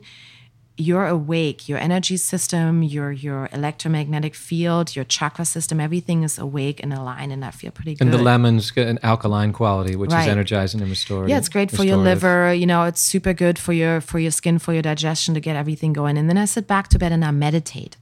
And I used to meditate with mantras, so do TM, and now I really like guided meditations and just listen to teachers I enjoy. So on Insight Timer, it's a free app. My meditations are going to be on there soon. I love that app. So for anything you need in life, say I want some acceptance, or I want to tune my second chakra, or I want to have a connection to source, or manifestation, or releasing shame, or whatever you need that day, or healing your body, I'll just put on a meditation. And then depending on how much time I want to spend, I do that. Then afterwards, I write down what I'm grateful for. So all in all, that probably takes me tops of 20 minutes, but it's like rainbows and butterflies most of the time. And if it's not rainbows and butterflies, at least it gets me to a point of connection with myself and centeredness. So whatever shows up that day, I feel super centered. And then I usually learn or study something, like a book or a course, or write. Sometimes I channel and it's like, blah, it just comes out. And Bulletproof Coffee has been a favorite of mine for a while. That whole idea of hacking things. It's very appealing to the German side of me, and maybe to some of that action-taking, positive masculine energy that I also have, which is everything is hackable, and if I want to think more clearly and have more energy, I can do that through XYZ. I really enjoy bulletproof coffee and the way that I feel and the way that my brain feels and that lifestyle. So I do that. I like that. The second part of that phrase, which takes us back to the experiential, which is like not just do the bulletproof because somebody told you it's going to make you feel clear, but you actually try it and go, I actually like this. Oh, yeah. Because there's a distinct tendency that it might not work for you. Like I can't drink coffee, but somebody told me that I would sleep really well if I dunked my entire head in a bowl full of ice. And so I did 2 nights ago. And? Like, I don't know how it's going to work until I do it. Well, to try it. Yeah. Slept great. Yeah. Wow, that's amazing. Yeah. See, I used to, like, my alter ego would be like, F that. I know, right? Especially looking at who delivers the message. I have my initial instinct is always like your reaction to maybe the a bit of Jesus resistance. channeling. Yeah. My Yeah. initial instinct is always resistance. And I say this, my initial like animal instinct is like resistance and judgment. Defense and judgment. Yeah. And then I'm like, okay, let me give this a try, because usually everything that I resisted, I now love. See, that's the thing. That's what I'm listening to Dan Harris talk about meditation with Rich Roll, and he's the one who talked about befriending the voices in your mind and giving them names. And, and here you've done this same thing. Rather than what so many people would do is try and, when you recognize this judgmental, resistant part of you, is try and get rid of it. Just get rid of it. But actually, you've just befriended it and said, oh, there's that person, there's that side of me again. And been able to, I'm sure through your practice in meditation, be not as reactive. So being able to see it, hold space for it, and then, is this a healthy reaction or not? Well, I think about this a lot. How do we deal with this part of ourselves that bitchy inner critic, that comments on everything? And there was a time when I believed you have to kill it. I don't know if you remember this from your early spiritual phases, of yoga and meditation and the grassroots of spirituality. There was like, kill the ego, slay that thing. You have to embrace it because it's part of you. So I embraced this resistance, and then so I tried the bulletproof. I really like it currently. Talk to me again next week and I might be hardcore vegan. I don't know. I changed my mind a lot about it as I'm a woman and we constantly evolve. And I have noticed about myself that I like to stay fluid and open and just go cyclical and so that's, when I wrote down the answers to this, it was what came up. So I intermittent fast and most days of the week and do the bulletproof. So after this whole morning ritual, that's like my sacred time. Then the next couple hours of the day, pretty much until evening, are about other people. And I briefly check in with myself from time to time. And what's awesome about my work is I get to check in with myself all the time because I teach mindfulness. And so if I teach somebody how to feel, I get an opportunity to feel because we're checking in with our bodies. It's very much, there's a little bit of intellectual mental gymnastics, and then we get back into what's real and we get into the 5th dimension, So I don't spend much time in the blah, blah, blah, blah, blah, blah, blah. We eventually get back into the body. So I really get an opportunity to spend a lot of time in my 5th dimension throughout the day, but my focus is on other people.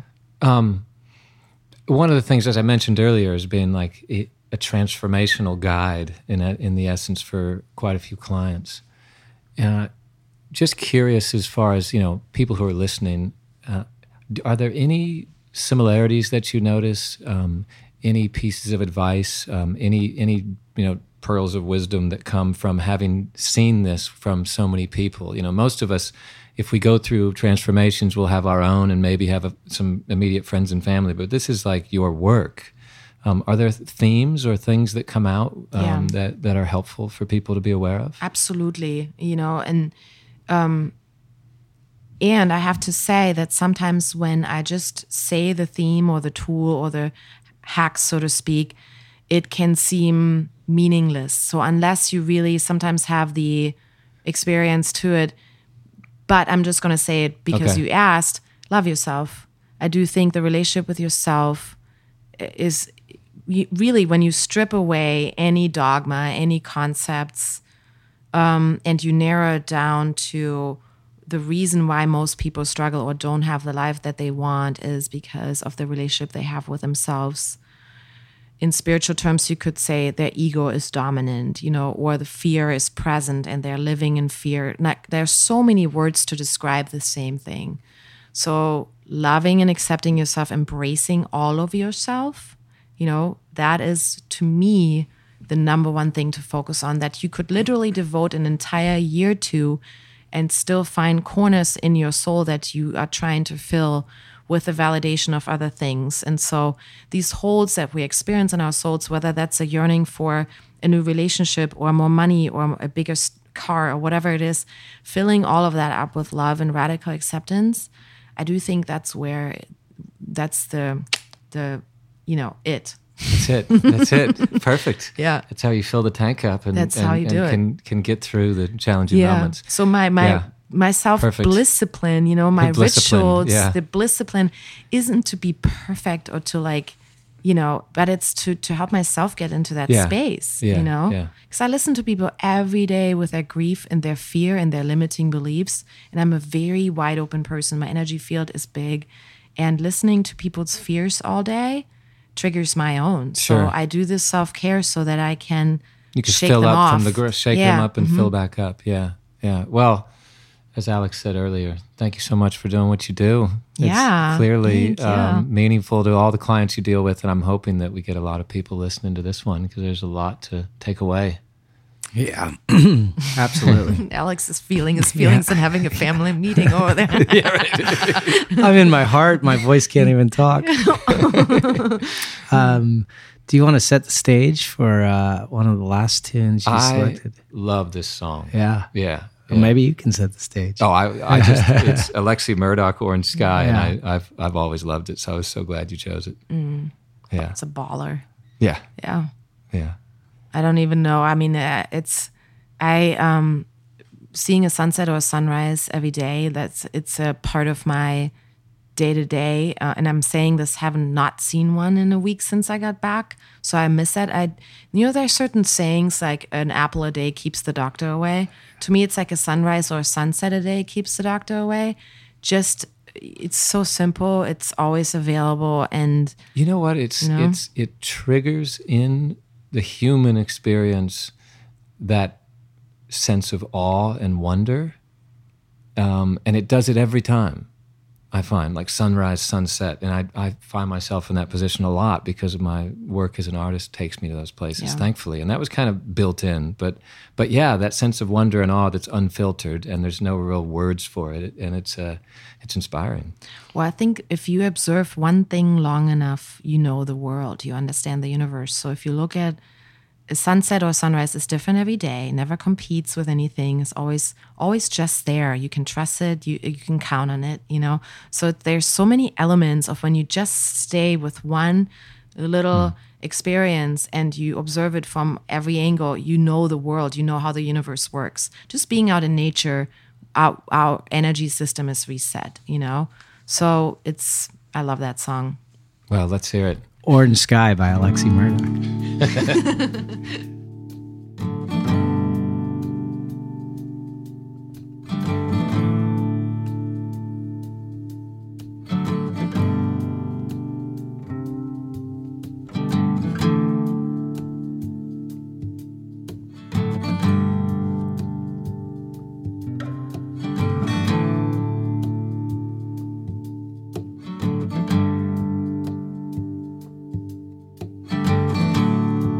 Well, I had a dream. I stood beneath an orange sky.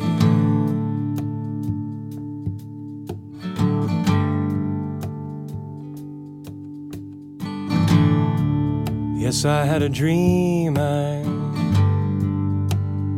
stood beneath an orange sky.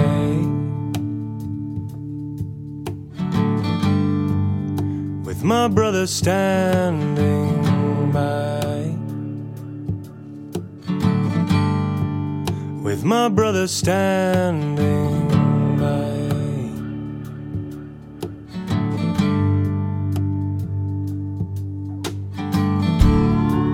I said, brother, you know, It's a long road we've been walking on.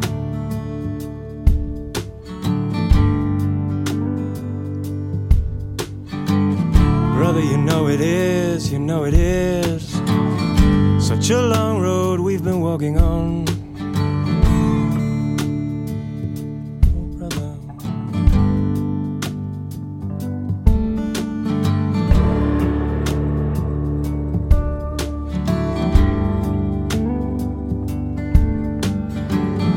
And I had a dream, I stood beneath an orange sky.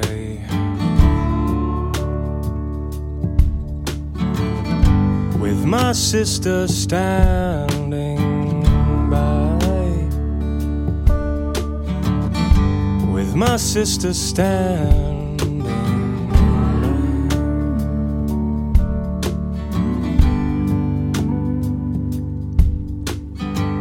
I said, sister, here is what I know now. Here is what I know now. Goes like this. In your love, my salvation lies. In your love, my salvation lies. In your love, my salvation lies. In your love, in your love, in your love.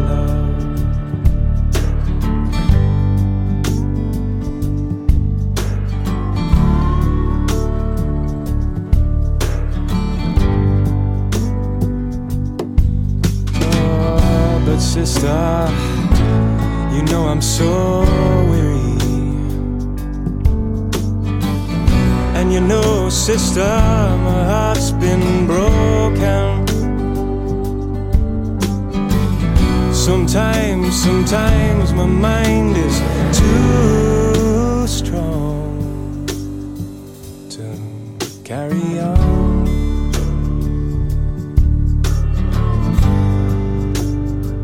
Too strong to carry on.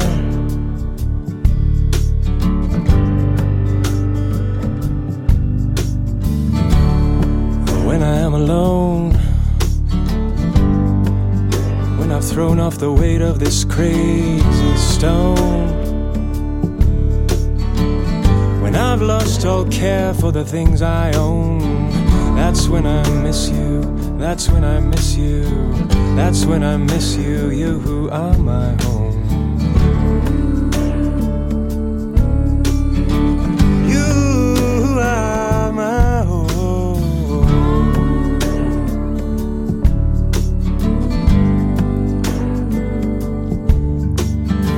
And here is what I know now, here is what I know now, goes like this. In your love, my salvation lies. In your love, my salvation lies. In your love, my salvation lies. In your love, my salvation lies. In your love, my salvation lies. In your love, my salvation lies. In your love, my salvation lies. In your love, in your love, in your love.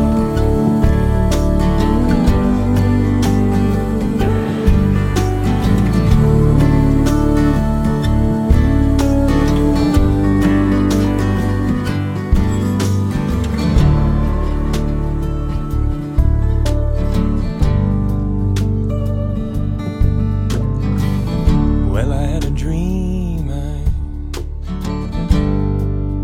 stood beneath an orange sky.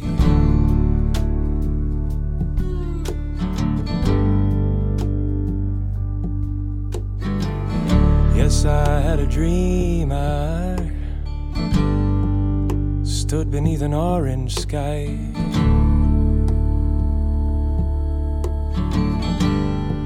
With my brother and my sister standing by.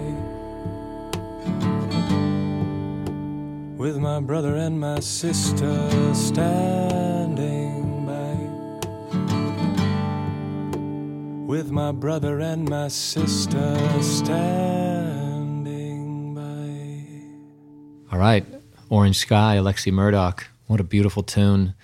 and particularly sort of poignant on the tail end of the conversation with Ellie, and how vividly and sort of clearly, and she was able to describe the passing of her father.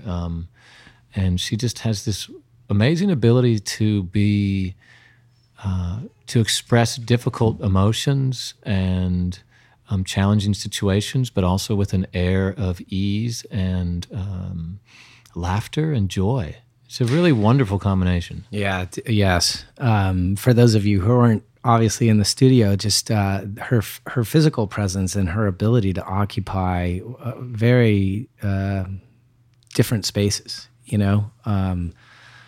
She was just so concise with her language on really challenging topics. Yeah.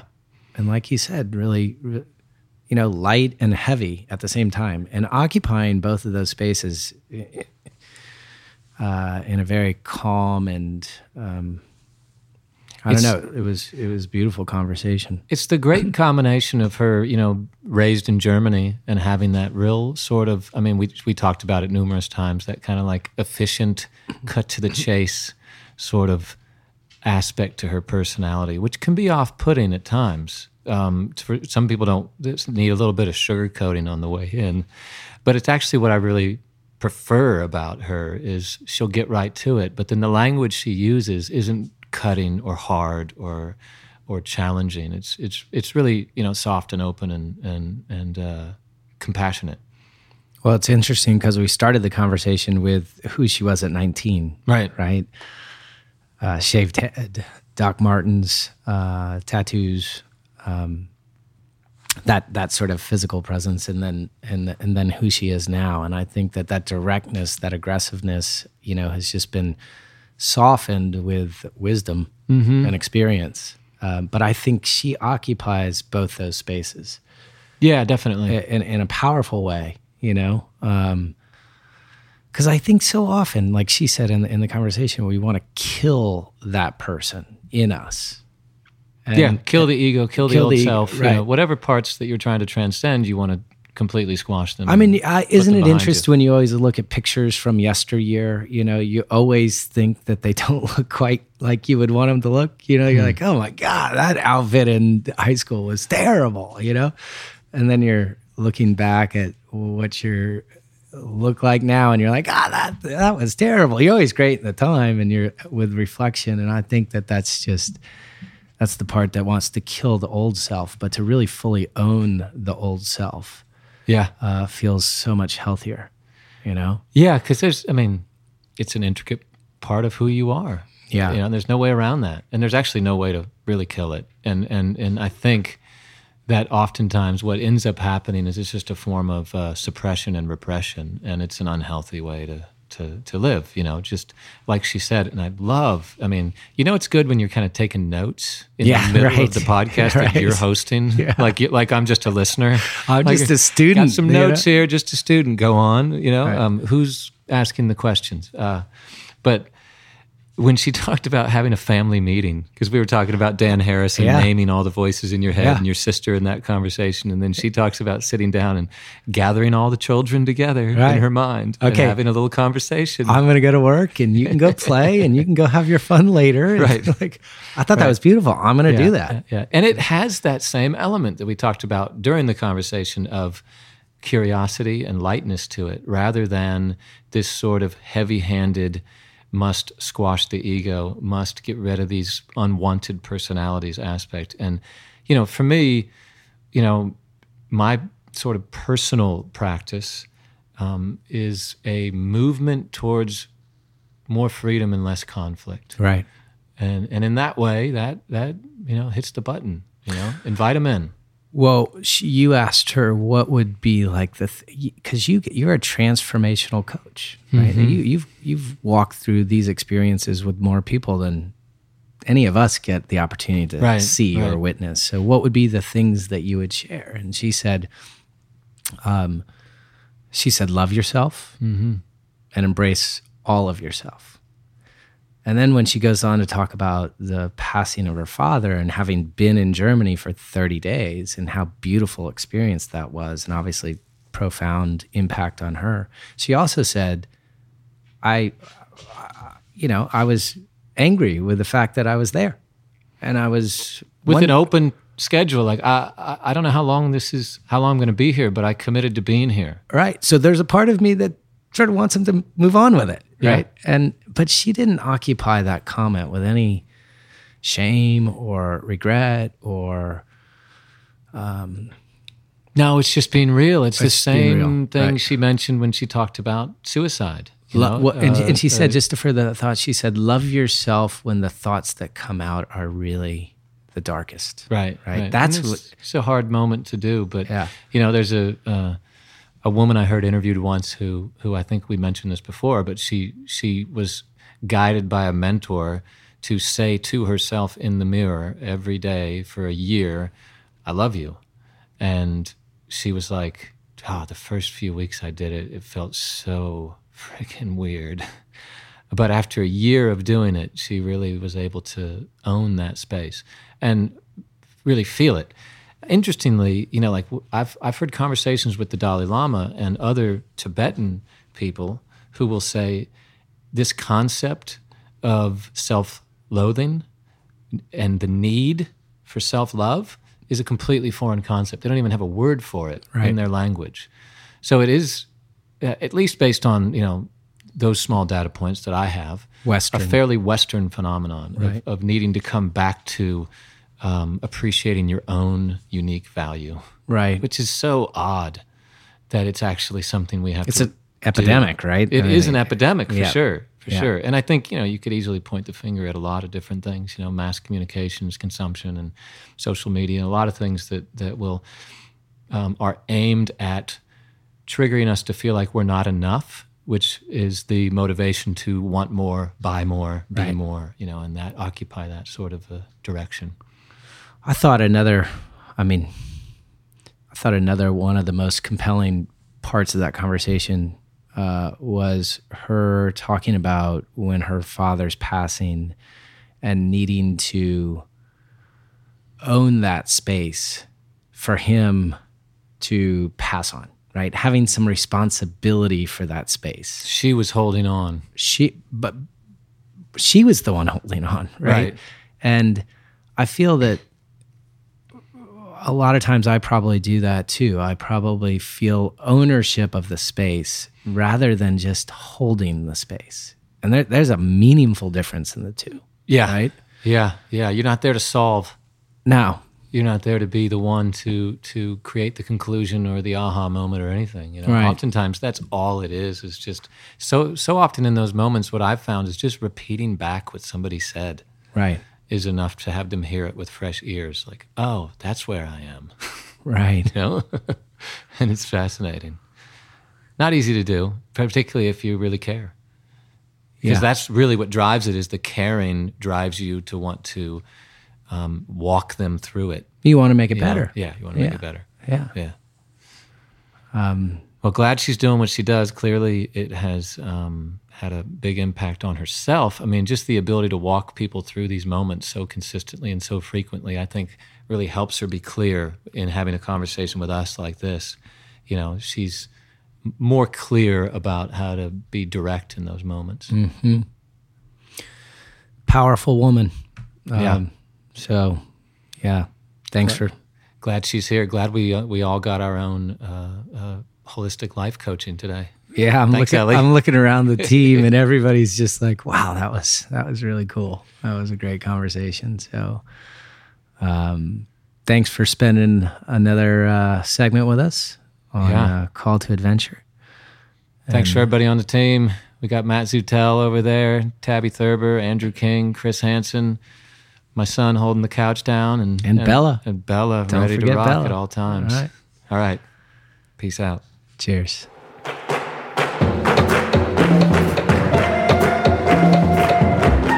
And remember, the road that is distinctly your own has never been traversed. Celebrate the path that is your call to adventure.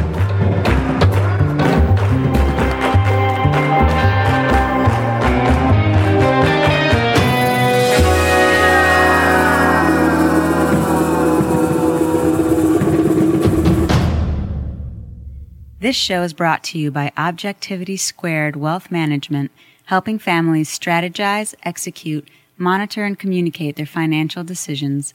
Learn more at objectivitysquared.com.